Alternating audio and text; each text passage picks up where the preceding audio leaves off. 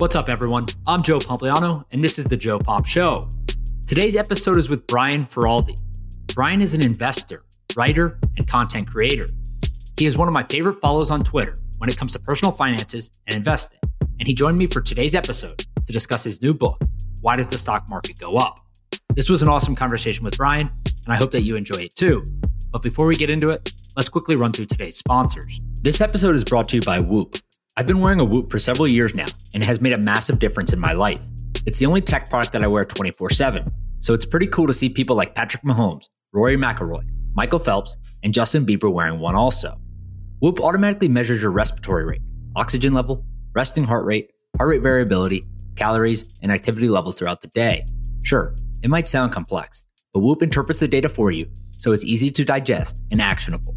And now, their 4.0 is officially back in stock and shipping in real time. But here's the best part. Whoop is offering my listeners 15% off their Whoop 4.0 right now with the code JOE at checkout. So go to Whoop, WHOOP.com and enter Joe at checkout to save 15%. Sleep better, recover faster, train smarter, and now feel healthier with Whoop. All right, let's get into this episode. Joe Pompliano runs Pomp Investments. All views of Joe Pompliano and his guests are solely their opinions and do not reflect the opinions of Pomp Investments. You should not treat any opinion by Joe or his guests as a specific inducement to make a particular investment or follow a particular strategy, but only as an expression of his personal opinion. This podcast is for informational purposes only. All right, everyone. I'm here with Brian Feroldi, who is an excellent follow on Twitter, one of my favorites. Talks about everything personal finance and is very helpful when it comes to the stock market and everything else. So Brian just wrote a book called Why Does the Stock Market Go Up? So I asked him to come on the show and talk through a bunch of this stuff. Brian, how are you? Doing great, Joe. Thanks so much for having me. Of course. I'm pumped that you came on.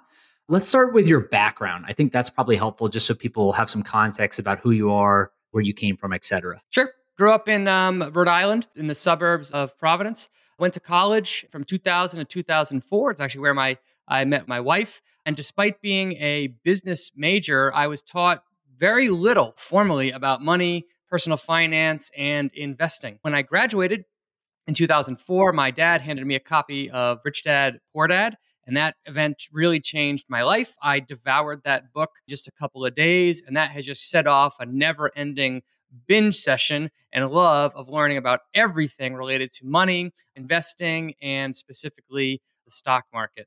So I've been investing in the stock market for about 18 years now. About 7 years ago, while my initial career was in healthcare at a medical device company, 7 years ago, I switched to become a writer for an online publication called The Motley Fool, and I've been talking about that ever since. I love it. Where does Rich Dad, Poor Dad rank in your all-time personal finance books? So it's up there for me. I mean, a lot of people call it like a gateway drug or a gateway book to other books, and that's certainly what it was for me. Now, if I read that book today, there's some things in there that I disagree with, and like I would not follow the investing principles as he lays them out in there. However, it was the first book that I ever read that really introduced me to a lot of concepts about money. Like, you're in business for yourself. The rich think about money differently. The rich buy assets. You can become rich in one generation. Those principles were transformative to me. So for that reason, it's still up there as one of my favorite books. I agree with that. What else is on your list? Oh gosh, there's been so many wonderful books that have been... You don't have to go through the whole thing, right?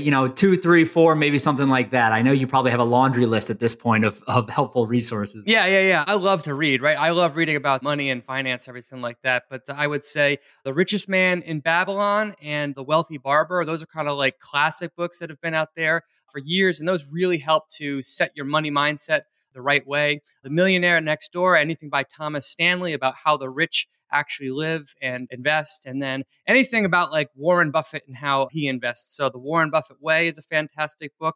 One of my favorites that's more of a niche, if you're into the details of investing like I am, is called Warren Buffett and the Interpretation of Financial Statements. And that actually shows you step by step how Warren Buffett thinks about financial statements line by line. So that book taught me a lot. Gotcha. And I guess I'm on a more broader point. How do you think about where we are globally, or at least within the United States, from like a financial education standpoint?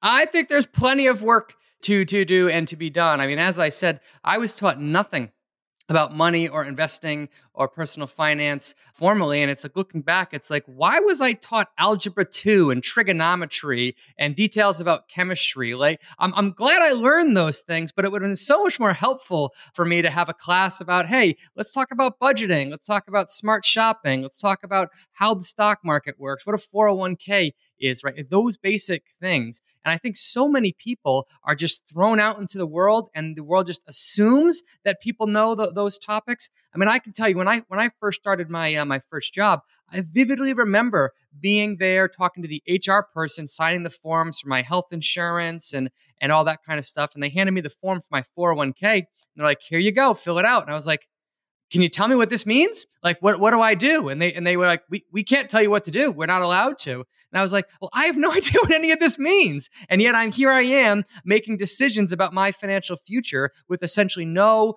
education about the subject. And again, despite being a business major in college myself, the education system as it exists today is really failing a lot of people to educate them about money. Yeah, I was just going to add that you are probably on the fortunate side of that too, right? Having the ability to go to college and some of these other things where if you just look, I think the last public number I saw, maybe this was pre-pandemic, so it might be outdated at this point, but it was like 45%, nearly 50% of Americans don't own investable assets, right? And there's a piece of that is just difficult given their income, the expenses that they have, the family members that they have to take care of and so forth. But ultimately, a lot of this is education, right? If you went on the streets of random cities throughout the country and asked people generic financial questions, I think people would be surprised at some of the answers. And part of this is we don't teach it in most high schools throughout. I know there's a few states now that are implementing rules where you have to take financial education classes for your GED.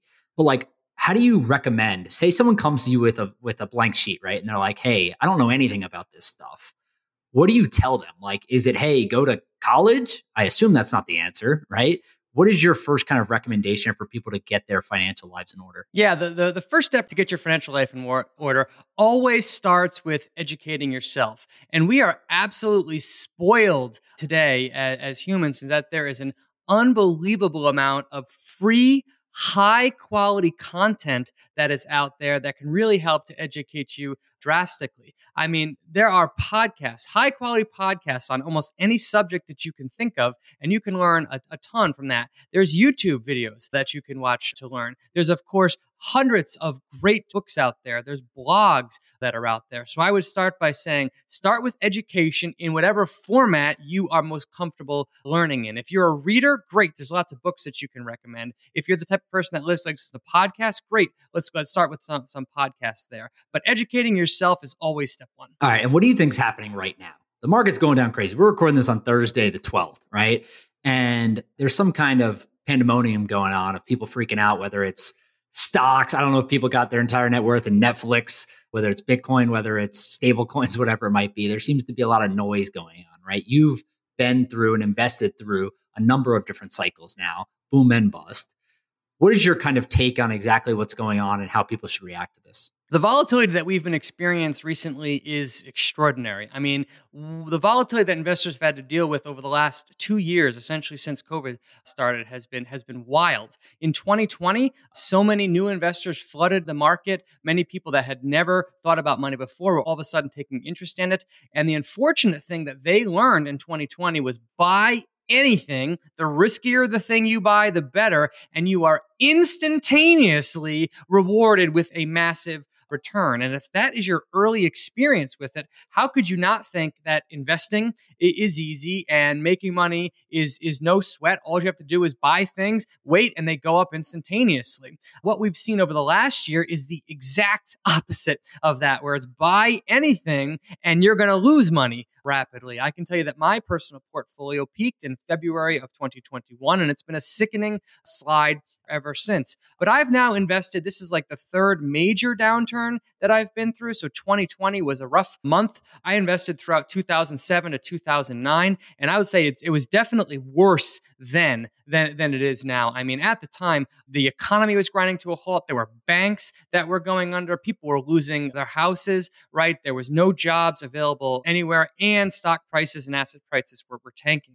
Now we're dealing with some extreme things right now, right? We're dealing with inflation for the first time in 40 years. There's a war going on that might be escalating. Fingers crossed it just fizzles out, but who knows what's going to happen next with that. Interest rates are finally rising to combat inflation, and that's taking the wind out of the sails of a lot of asset prices. So we are in very stressful times for a lot of investors. It's just extraordinary. What are the biggest mistakes you see people making in times like this? The number one mistake that I have made historically is always having too short-term of a focus. A lot of people, especially if they're new to investing, they tell themselves before they start investing that they can handle volatility, right? They're looking at just the upside potential, and if you look back historically at any asset class that's done well, stocks or cryptocurrencies, they look back at the historic volatility and they tell themselves, I can handle it. Right? They fool themselves into thinking that. And they can handle it as long as the volatility is heading in the right direction. However, I don't think a lot of people are mentally prepared to deal with the downturn that comes. What we've seen right now is that asset prices everywhere are just declining. And the headlines that are coming out of the news are just broadly terrible. People are freaking out, and companies, even good companies that are out there, can essentially do nothing right. They can report positive results and their stock prices are still tanking. In such an environment, there's a huge desire for a lot of people to end the pain as quickly as possible. And one way to do so is to just panic sell, and go back to cash. However, that is essentially saying, I can time the market. I'm going to try and time the market. And while it might feel good in the moment, history shows that selling after big declines is actually the wrong thing to do. And actually, missing out on the best days of the market over a decade, just missing out on a few of the best days, will eviscerate any returns that you have. And the best days in the market actually tend to be highly correlated with the worst days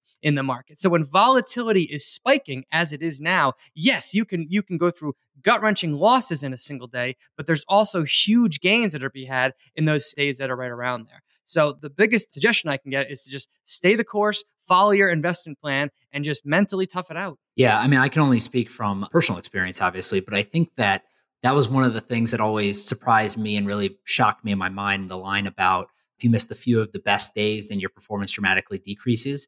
I remember seeing a chart a while ago, and of course I don't have the numbers in front of me, but it was like, over the past decade, if you miss like 5 or 7 of the best days or 10 of the best days, your return got cut in half essentially, right? And if you're trying to time the market and you're getting cute and you're doing all these different things, the likelihood that you miss one of those days is much higher, right? So I think that's certainly part of it. But I'm curious to hear your opinion on the market today, right? And maybe it's more of the psychology around the market today, because to me, it sounds like you follow a lot of the time-tested principles of stay invested, dollar cost average, make sure you're doing the right things. And there's kind of this playbook now that's been built up over decades, where if you follow these kind of 4, 5, 6, 7 rules, you're going to accumulate money. It's going to start to build. Your net worth is going to grow, all of that, right? But the market, in my mind, has changed dramatically over the last few years with the introduction of some of the technological things that we've seen, right? So Reddit is obviously one of them. These people literally manipulated stocks to a degree that we probably haven't seen before and are still seeing. But even just the share of information, right? You talked about it earlier with YouTube and all these other things. Like, how has the psychology of an investor changed in your mind? Yeah, if you rewind the clock, say even 30 years ago, how did people get information about the market? By and large, the way that you got information about the market was reading about it in the paper the next day. That's how you got stock prices reported to you. Today, we are blessed and cursed that we can actually get up to the second information about market prices brought straight to us that are extremely accurately. And moreover, anybody with a phone, which is pretty much 2/3 of humanity at this point, the default settings on their phone is to have the stock app loaded on there. So if you just click that, you get prices that are just hitting you in the face. That adds a whole nother level of psychological complexity that investors have to deal with. I mean, just think about like owning your house. Can you imagine how much more buying and selling of houses there would be if every single day on your front door, there was a number that showed the value, this up to second value of your house changing up and down rapidly? And moreover, if you could move in and out of your house instantaneously for zero cost, how much more activity, how much more moving would there be in your house? Homeowners are blessed that that information is hidden from view. And you only really get that information if you're checking Zillow or when you actually go to sell. So it's really, really challenging mentally for people to stay focused on the fundamentals of a business simply because there's so much noise that's out there. All right, talk to me about the 401k. You mentioned that it was created by accident to me before this, and I want to hear that story, obviously. I think that sounds pretty interesting. Yeah, it's a fascinating story. So the 401k is the number one way that people save for retirement in America. There's $7 trillion in assets as of June of 2021. I'm sure that's lower now, but still $7 trillion in assets. Now, the 401k is kind of a weird name, and it comes from Section 401-K of the tax code that was changed in 1978. So Congress pushed through this random, obscure little language in the tax code. And what happened was a benefits attorney in the 1980s named Ted Bana, he was reading through the tax code changes, and he realized that the language that was in there was now vague enough that it could be applied to thrift plans. So he surmised that the language would allow the pre-tax profit sharings of a thrift plan to be matched with the employer, to be combined with the employer match of a thrift plan. And because of that, he created essentially the world's first 401k by convincing his own employer to start this thing. Now, after convincing his own employer to do this, other employers started to do this in 1981, and gradually over time, it built up to become the most popular way that people save and pay for their retirement. But the creation of the 401k was a complete accident, and we owe it all to Ted Bana for spotting it. I love that. What is your opinion on the 401k today? Is it that everyone should be using this, or is it something else? I think 401k is a wonderful place for investors to park long-term capital, especially if they're going to be taking advantage of the employer match. So if your employer offers a match on your 401k and you have the ability to invest to get at least up to the match, I mean, that is as close to a no-brainer as it gets. Now, I will tell you that previously, I was someone that said, always max out your 401k. However, after reading Nick Majouli's great book, Just Keep Buying, he has since convinced me to change that to be basically invest up to your 401k and then think about investing outside of that. The math that he came up with was that the average person will only save, because of that tax benefit on it, about 0.7% annualized over the course of their career. Now, 0.7% is still a benefit that is worth going after. However, what he said is that 401k fees are often higher than that 0.7%. So the net gain to investors isn't worth locking up your capital for 50 or 60 years. But by and large, I still think investing in a 401k, especially to get the company match, is as close to a no-brainer as it gets. Yeah, at some point, it's almost like free money, right? So the ability to lock up your capital for a period of time makes sense if you're going to be getting cash from your employer. Okay, talk to me about, you mentioned fees. How do you think fees play a role in this in general, right? Like, I know we could talk about mutual funds, we could talk about whether you recommend buying individual stocks themselves, index funds, whatever it is, but like, how do you think about fees for the average investor? Fees are definitely something that investors need to look at and pay attention to. Prior to writing my book, one of the things that I did was I went around to my friends in the area and I asked them how that they invest and what questions they had. And more often than not, they were investing through financial advisors. And I was like, great, glad you found somebody. How do they get paid? And more often than not, the answer was, I don't know. We've never talked about that before. And I said, doesn't that sound a little strange? I am not against financial advisors being paid. They're performing a service. They deserve to be paid for doing so. But it's so funny to me that so many people that invest with financial advisors literally have no idea how they get paid. And this is where fees matter, because even a 1 or 2% fee doesn't sound like much, but when compounded over a long period of time, that can drastically drag down the performance of any asset class. And in the days of index funds that are out there that are just so low cost, if you're the type of person that is capable of doing it yourself and you just want to invest in index funds at like 4 basis points per year in cost, that's a really, really efficient way to do so. Now, you asked about individual stocks. I personally am a fan of individual stock investing, and the bulk of my net worth is in individual stocks. That's not something I recommend to most people, not because I don't think that they aren't smart enough to do it, simply because I don't think that most people are interested enough in business and reading through SEC filings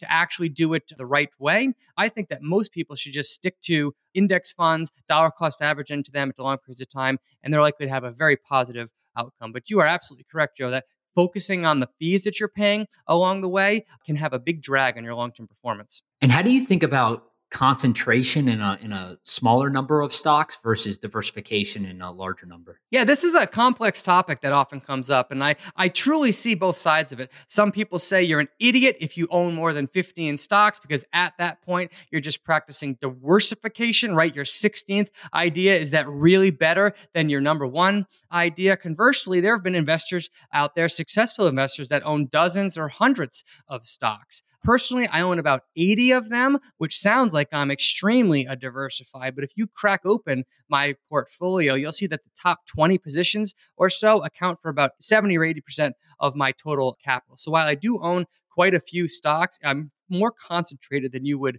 believe. Broadly speaking, my strategy with that is to just add stocks to my portfolio and then let the winners run. And if you do that, your portfolio actually concentrates itself over time. So your capital naturally gets more concentrated into your best ideas. So I don't claim that one way is better than the other. That's just the way that works for me. And you can do well by concentrating or staying diversified. Gotcha. And what does that review process look like? Are you doing this monthly, weekly, quarterly, annually? Just talk me through kind of how you review all of it. Yeah, I tend to track some companies more closely than others. Typically, the bigger position it is for me, the more I follow it. It also depends on the nature of the business model. So my number one holding today is Tesla, not because I designed it that way, but because Tesla, I've owned it for about 10 years now, and it's gone up so much that it's turned into my number one position. Now, Tesla is a super fun company to follow and analyze, so I review that company quarterly. But some of my other biggest holdings are more boring businesses like Google. Google is a massive conglomerate that is very, very predictable. So I will always look at that company's results, and I'll always look at a company like MasterCard and Visa and Amazon. I'll look at their results, but those businesses are very high quality and resilient. And as long as the numbers generally are trending in the right direction, I'll continue to hold. If a company is more speculative, I'm not against speculating as long as you position it appropriate, but a more speculative position it is for me, the more I'll have to watch it closely. So those I review more frequently. But if it's like a big predictable company, I'll look at the earnings report and just kind of breeze through it and say, see you next quarter if everything looks fine. It's only when things are going awry that I take a harder look. Gotcha. And how do you think about cash as a percentage of your portfolio? So I tend to keep about 1 to 10% cash at any given time, depending on market conditions. Sometimes market conditions are ripe, like they are right now, and it's a great time to be deploying excess capital. Other times, valuations are stretched, and I'm still deploying capital, but at a much slower pace. Sometimes companies that I own get bought out, and through no choice of my own, they become cash in my portfolio, and I'm constantly adding cash to my portfolio too. But broadly speaking, I try and be as invested as I can. I want my capital in productive assets like stocks for long periods of time. So I do keep a little bit of cash on the sidelines, but not much. Yeah. And I guess that depends on the time of the market, right? Like at a period like this, I'm assuming you're deploying more often than you would be relative to a normal time. Right. And then is your advice for an average retail investor basically to just keep as much cash in an emergency fund as they need and then invest everything else? Or do you think there's some kind of other percentage they should keep elsewhere? So that's an important distinction that you made, and I'm glad that you brought that up. When I said my portfolio is 1 to 5% cash, I was specifically talking about the cash that's in my portfolio. Beyond that, I also keep an emergency fund at all times, and that's 3 to 6 months of my living expenses, and I don't consider that cash to be investable. That's there to handle a life emergency when it eventually comes along. So I'm a huge fan of keeping my personal finances extremely conservative. So I don't have any debt to my name. I have a 6-month emergency fund. We have multiple sources of income in our household. We have a very high savings rate. Those factors make my personal finances so rock solid that allows me to be able to withstand huge amounts of volatility in my investment portfolio. Because as my portfolio sinks, like it is right now, while it feels terrible, my actual lifestyle is in no way threatened at all. The only thing that hurts is the psychology of seeing my portfolio dwindle. So that's an important distinction. I still think, in addition to having 1 to 5% in my portfolio cash, I still have a 6-month emergency fund outside of that. Gotcha. Yeah, that's what I figured. I wanted to ask just to clarify and see if you were actually insane or if you were, or if I misunderstood you. Okay, how do you think about debt? Is it make sure you're debt free and clear everything out before you actually start investing? Or do you have different advice around that? Broadly speaking, I am an anti-debt person. Yeah. And maybe there's a distinction too between like good debt and bad debt. I'm more talking Very about much. bad debt, right? Yes. Like student loans you need to get out of, right? Payments that you have to make, whatever it might be, not necessarily leverage. Yeah. Broadly speaking, I'm anti-debt, all forms of debt. However, I do recognize that not all debt is created equally. For many years, I had a mortgage on my house and my interest rate was so low, I was like, I'm never going to pay this off, right? When you factor in the inflation rate and how long this is locked up for and what I can earn by investing in other assets, it makes no sense financially to pay off my mortgage. I ended up paying off my mortgage, not because it was the mathematically correct thing to do. Mathematically, it was a dumb thing to do to pay off my mortgage. It was the emotionally smart thing to do to pay off my mortgage. I just love the feeling of knowing now that no matter what happens to my finances and to my life, my family's home is in no way threatened. It's completely separate from what happens in the market.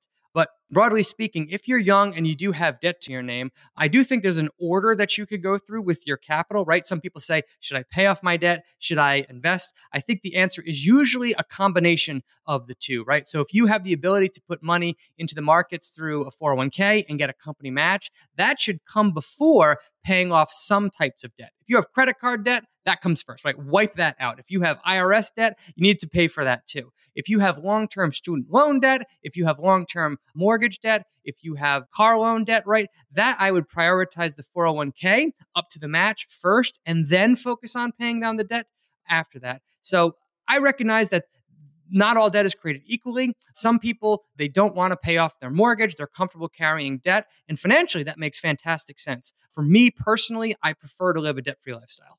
So I assume you're not a fan of the people I see online taking out credit cards to buy crypto. Well, in that case, it's okay. Yeah, no. I obviously completely against that. That is probably one of the dumber things I've seen, which is saying something for sure. All right, talk to me about the rule of 72. Yeah, this is a fun one. So this is a shorthand that you can use to figure out how long it's going to take an asset to double in price. So broadly speaking, let's say you think an asset is going to grow at a 10% rate per year. One quick math trick that you can do is say, how long is it going to take for me to double my money in this asset? Well, you take the number 72 and you divide it by the expected interest rate that you have, 10%. And in that case, it's going to take you 7.2 years for you to double your money. So this works. Basically, it's a quick shorthand that works for all kinds of calculations, generally between like 3% and 40%. So if you're going to earn 40% on something, what's that? You're going to double your money in a year. Geez, I can't even do the math on that quickly. 1.7 years or something like that. But it's just a quick shorthand for figuring out how long is it going to take me to double my money? Gotcha. Yeah, that's a rule as old as time. I feel like I remember learning about that in school, the little things that they did teach me. All right, talk to me more generally about your book. What can people expect in it, and why did you write it? Yeah, so I am not a natural writer. I would never have thought in a million years that I would be someone that would write a book because spelling, grammar, writing are not natural things for me. My mind is built for math. My mind is not built for writing. However, as I said, I've read dozens of books over the years about investing. So many of them are fantastic. But for years, I've just wondered, why isn't there a book that exists in the market that just explains the extreme basics of how the stock market works and specifically answers the number one question about investing that I had when I first started, which was, why does the stock market go up? I think many people have seen that long-term chart of the S&P 500 or the Dow or the NASDAQ, and they see it's a squiggly line that goes from the bottom left to the upper right. I saw that too, and I'd heard for years the market goes up about 10% per year. And I was like, okay, I can clearly see that that's happening. Why? Why does it go up 10% per year? That part never made any sense to me. It also didn't make sense to me why the market would rebound after market crashes. During 2000, during 2008, it made sense to me why the market was crashing, right? There was bad economic data coming out. The news was filled with negativity. It makes sense in that market why stocks are crashing.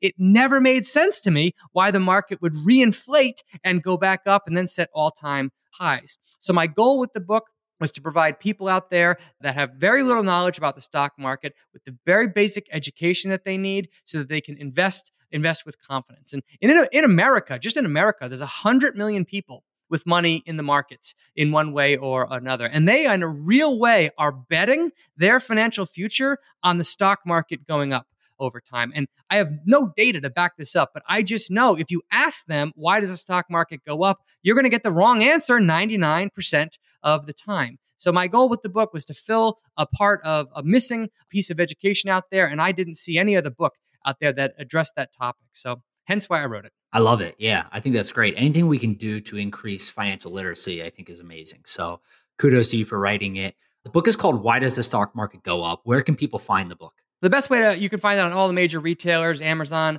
Barnes & Nobles. That's where most books are sold these days. Amazing. You sent it to me yesterday, so I haven't had a chance to read it yet, but it looks amazing. And obviously you are incredible at this stuff. So I'm looking forward to checking it out myself. Brian, thanks so much for doing this, man. Joe, thanks so much for having me. Of course. All right, everyone. That's it for today. I hope you enjoyed this episode. And as always, I appreciate you listening to The Joe Pomp Show. Make sure you subscribe to the podcast on Apple or Spotify so that you don't miss any episodes going forward. And if you are looking for additional content, check out my daily newsletter at readhuddleup.com or follow me on Twitter at Joe Pompliano. I hope you have a great day, and I'll see you next time.